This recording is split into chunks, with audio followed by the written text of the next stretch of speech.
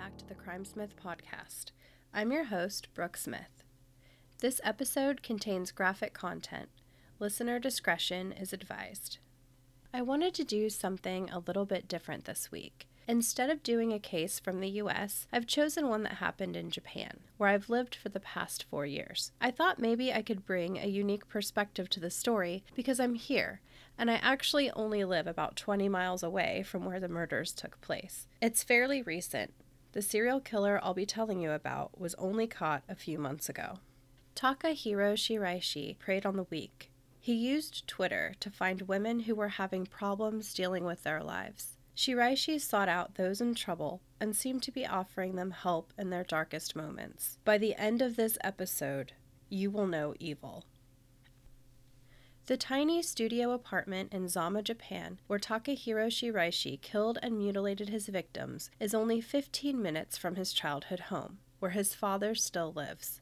He paid just 20,000 yen, about $180 per month, for his roughly 140 square foot studio apartment.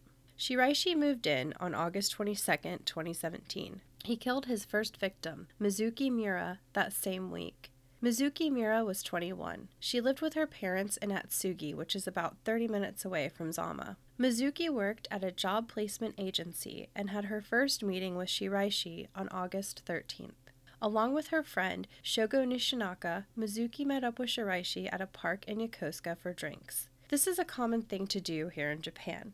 There's no open container law, so it's normal to have drinks in a park, especially in the spring and summer months. There were some reports that Nishinaka was Mizuki's boyfriend, but I think it's more likely they were just friends, especially since 6 days after their drinks in the park, Mizuki gave Shiraishi money for an apartment they were going to share. She had wanted to move out of her parents' house, and Shiraishi had offered to be her roommate. Mizuki had given Shiraishi 510,000 yen, about $4,500, to use towards the apartment. You may be thinking, this is a lot of money to give someone for an apartment that costs just 20,000 yen a month. When you rent a place to live here in Japan, there are a lot of upfront costs we don't have in the US. In addition to the first month's rent and security deposit, you also have to pay key money, which is gratuity to the landlord and usually about 1 to 2 months' rent, the agent's commission, which is another month's rent, a guarantor company fee, this is another month's rent, a maintenance fee, 2-year insurance policy, and a lock exchange fee. All of this can easily add up to 6 or 7 times the amount of your monthly rent. She could have also been giving him money towards future rent or furniture, etc. Mizuki went with Shiraishi to the real estate agency where he signed the contract for the Zama apartment. On August 21st, Mizuki left a note in the home she shared with her parents for them to find. I've read in some places that the note said she was going out for a while but would be back. Other places said the note stated she wanted to live alone. Shiraishi killed Mizuki sometime in late August. He gave her a sleeping aid, wrapped a noose around her neck, and hung her from the loft in his apartment. Once she was dead, he used a saw to cut off her head and remove her arms and legs. He stored the head in a cooler box, which he filled with kitty litter. He would follow this same pattern in each of his murders. Shiraishi said later that his main motive for renting the apartment was to have a place to kill Mizuki. Her friends described her as a kind and gentle person. Before he moved to his apartment in Zama, Shiraishi lived in Ikebukuro, Tokyo, the go-to spot for anime and manga fans. While living in Tokyo, Shiraishi was doing illegal scouting work on Neon Street in Shinjuku. Neon Street is a popular spot with foreigners, and many people visiting Tokyo go there to take in all the neon lights, nightclubs, karaoke bars, and restaurants. Prior to his scouting job, Shiraishi worked in a pachinko parlor, which is similar to a casino with nothing but slot machines. Pachinko is hugely popular in Japan, and though officially it's no longer the case, pachinko is largely controlled by the Yakuza, which is similar to a Japanese version of the mafia. Also largely controlled by the Yakuza is the world of sex workers and hostess bars. Hostess bars are a place where men go and pay a premium to have women pretend they're interested in them. Sadly, many Japanese salarymen are very lonely, and this is the only way they know of to get attention from women. Most hostess bars are just that. Men go in, spend some time with beautiful women who pour their drinks, light their cigarettes, and pretend to be interested in what they have to say. But some of them are fronts for sex work. I'm not saying that Shiraishi was in the Yakuza. just that there may be a link between his two jobs and the organized crime syndicate that just so happens to be involved in both activities. That may be how Shiraishi went from working in a pachinko parlor to recruiting women to work in illegal sex shops. He would recruit women to work in a sex shop in Ibaraki Prefecture, which is roughly 2 hours northeast of Tokyo. Shiraishi and the president of the company he worked for were caught and sent to prison for his quote-unquote scouting prior to his return to Zama. Just to clear things up a bit, Japan is divided into 9 regions. Within these 9 regions are prefectures. Prefectures are similar to states in the US. So Tokyo and Zama are both in the Kanto region. Tokyo is its own prefecture, and Zama is located within the prefecture of Kanagawa. I posted a diagram on the Crimesmith website. It's kind of difficult to explain without a visual. Now I want to tell you about Shiraishi's other victims. Aiko Tamura was 23. She lived in Hachioji City in Tokyo. Because she had some psychological challenges, she'd been living in a group home. It was only a week after her arrival at the group home that she began looking for someone to form a suicide pact with. Aiko loved animals and dreamed of working in a pet shop one day. She told her brother that the other residents in the home scared her. Prior to moving into the group home, Aiko lived with her mother. But unfortunately, her mother passed away, and Aiko needed to move to the group home because she was unable to live alone. Aiko had been taken out of school when she was in junior high and never returned.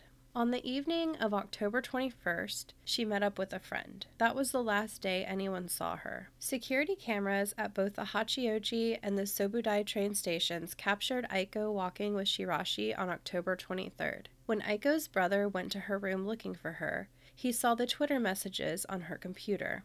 There was a will left in her room. He used a tracking app on his phone to get a rough idea of where his sister was. He gave all of this information to the police. On October 30th, police raided Shiraishi's apartment searching for Aiko. This is when the body of Aiko, along with 8 others, was discovered. Shiraishi told investigators that he searched Twitter looking for any woman who had tweeted suicidal thoughts. He would build an online relationship with them, and after gaining their trust, he invited them to his apartment. There he would have a brief chat, and then he would kill them. He admitted to investigators that none of these women truly wanted to die. Kudeha Ishihara was Shiraishi's youngest victim. Only a freshman in high school, Kudeha was just 15 years old. She was the only child and lived with her parents in Gunma Prefecture. Kudeha went missing August 28th. She left home that morning, heading off for the first day of school. According to her school, Kudeha had called that morning and said she would not be able to come in that day. She also posted on Twitter that she didn't know why she had bothered to do her homework if she wasn't going to school that day. One of Kudeha's teachers said that she was quiet and doing well academically. A classmate also said she was quiet. She would talk, but only if someone else initiated the conversation. Kudeha was an avid reader who loved manga and enjoyed playing video games. Natsumi Kubo was 17 years old. She was a high school sophomore and lived with her parents, brother, and 4 other family members in Saitama City. Classmates said that she was quiet and really enjoyed anime. When she was in junior high, she was very involved in choir. Natsumi went missing on September 30th. She told her mother she was going to the nearby supermarket to get lunch. She never returned. When she hadn't come back, Natsumi's mother began looking at her daughter's computer. She found that Natsumi had been researching psychiatry. She also found Natsumi's suicidal tweets, along with a tweet about how she hated her mother. Natsumi had recently confided in her family that she wanted psychiatric help. Akari Suda was a 17-year-old high school junior. She lived in Fukushima City. The principal of the high school she attended said that Akari stopped coming to classes on September 27th. She was last seen at the school's sports day on September 26th.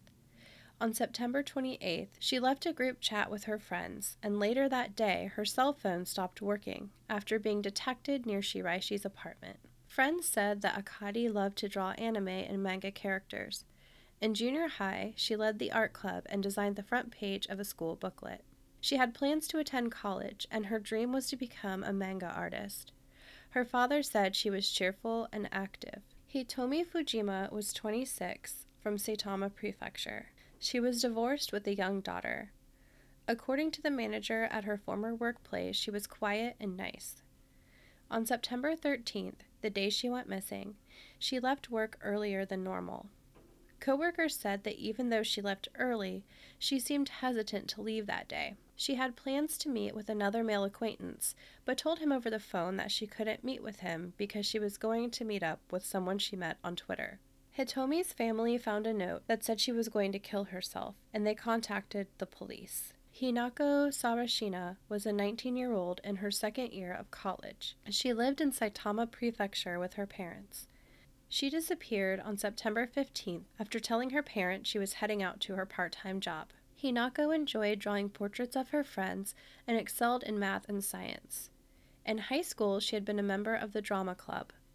Hinako's friends said that she had been quiet and shy until she got on the stage. Kazumi Maduyama was reported missing on October 18th. She was 25 and lived in Yokohama. Kazumi worked part-time at a convenience store. Her mother said she always had a smile on her face. She had reportedly been bullied in school when she was younger. The final and only male victim was 20-year-old Shogo Nishinaka from Yokosuka. Shogo was the friend of Mizuki Miura, who had gone to the park for drinks with her and Shiraishi. Shogo played bass in a Japanese grunge band and was planning on going on tour. He also worked at a facility for handicapped people. Shiraishi murdered him after Shogo confronted him about the whereabouts of his friend Mizuki. While researching this case, I discovered that there are several suicide websites and social media groups where people encourage each other to take their own lives. Although Japan is a very safe place with low crime rates, unfortunately, suicide rates here are high, nearly twice that of the U.S. Police went to Shiraishi's apartment at around 4 p.m. on October 30th. The first thing they noticed was the smell, and the several large coolers crammed inside the tiny studio apartment.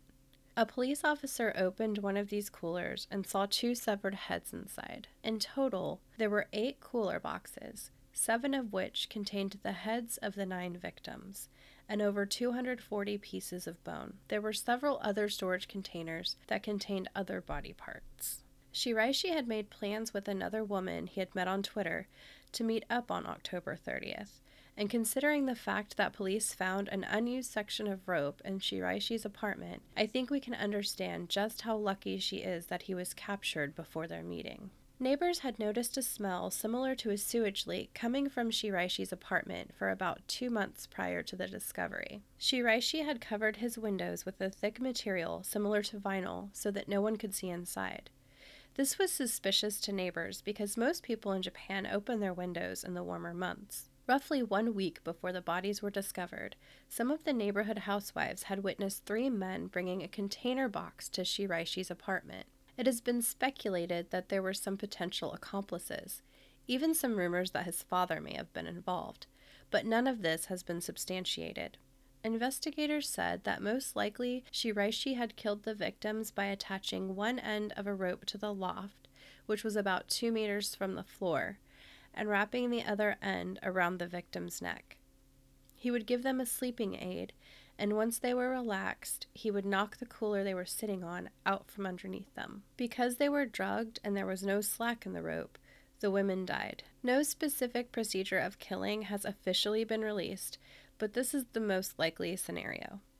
Shiraishi said that he killed them by, quote, hanging them with ropes from the room's loft, unquote. Shiraishi cut up the bodies in his tiny bathroom, and after putting the pieces into containers, he slowly disposed of the flesh and organs with his trash. In Japan, we sort our trash. So, for example, in my neighborhood, burnable trash, or trash consisting of things like leftover food or paper, would go out on Mondays and Thursdays. Shiraishi was disposing of the burnable parts of the bodies, along with his burnable trash, a little at a time, to avoid being discovered. 2 of the victims had been murdered between 1 and 2 weeks prior to being found. The rest had been stored for several months. Shiraishi was arrested on October 31st, the day after police discovered the body parts in his apartment. Shiraishi's apartment sits on a quiet street near a nursery school, an 8-minute walk to Aibutai Mei Station. For those of you who haven't had the chance to visit Japan, Distance to a train station is a common way to describe a location. Like most Japanese neighborhoods, there are restaurants and convenience stores within walking distance. Shiraishi's apartment is also less than half a mile from Camp Zama. Camp Zama is a United States Army post where soldiers and their families live. Before it was Camp Zama, it was the Imperial Japanese Army Academy. The road it sits on was built specifically for the Emperor of Japan to travel on in order to review the graduating classes. Camp Zama is home to the U.S. Army Japan, 9th Theater Army Area Command, the United Nations Command, and many other units. As a Navy veteran who lives and works in Yokosuka, Japan, the fact that these murders took place so close to a military installation made this case hit close to home for me. Not to mention the fact that Shiraishi's apartment is a mere 20 miles from my house. I put some Google Maps screenshots on the website if you'd like to see exactly where his apartment is located. The apartment has been listed for rent, but is considered an accident property. In Japan, homes like this are offered at a steep discount because of the stigma that a jikobuken, or black property, has associated with it. These places are considered psychologically harmful. Japanese law dictates that any property where a death occurred must be listed as jikobuken. But there's a caveat.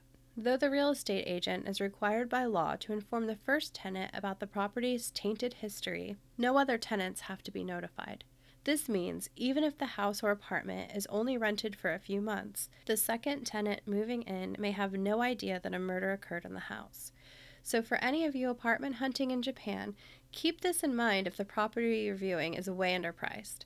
On the other hand, if you aren't bothered by it, a jikobuken is a great way to get a good deal. So getting back to Shiraishi, Japanese police seized a total of 7 coolers containing arms, legs, and heads. Shiraishi said that he disposed of the remaining body parts in fields. Investigators identified the bodies by producing a list of possible victims from evidence found in Shiraishi's apartment, including bank cards. After narrowing the list, they used GPS data from their list of potential victim cell phones, and family members were asked to provide DNA samples for comparison. We can thank Aiko Tamura's older brother for Shiraishi's capture. He had contacted police after he had not seen his sister since the 21st of October. He and his sister were close, and they messaged each other online, which is a popular texting app in Japan, on a daily basis. He was concerned when she stopped replying to his messages on the 23rd. He had reached out to her friends, and no one else had heard from her. On September 20th, at 12:48 a.m., she tweeted that she wanted to die but was afraid of being alone when it happened.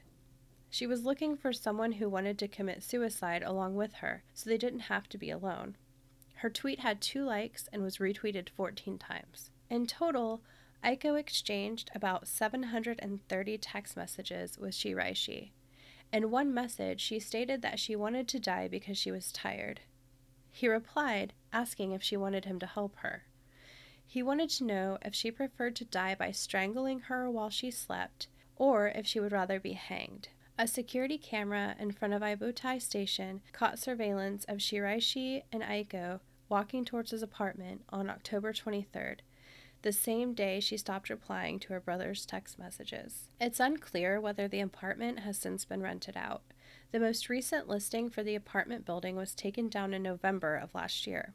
I posted a picture of that listing on the website if you're interested. If you're having suicidal thoughts and need someone to talk to, call the National Suicide Prevention Lifeline at 1-800-273-8255 24 hours a day.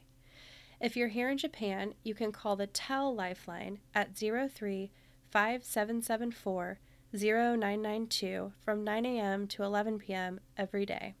Thank you so much for listening to the 3rd episode of Crimesmith. If you liked the story, please subscribe so you never miss an episode. If you'd like to see pictures related to the case, head over to crimesmith.com and check out the blog. To provide feedback or offer future episode suggestions, click the contact link on the website to send me an email. You can also send me a message through the Crimesmith Facebook page. Please join me next week for another episode of Crimesmith, a true crime podcast. While you're waiting, check out these other podcasts: Murder and Such, the Asian Madness Podcast, and Murderish. See you next week. Thanks for listening.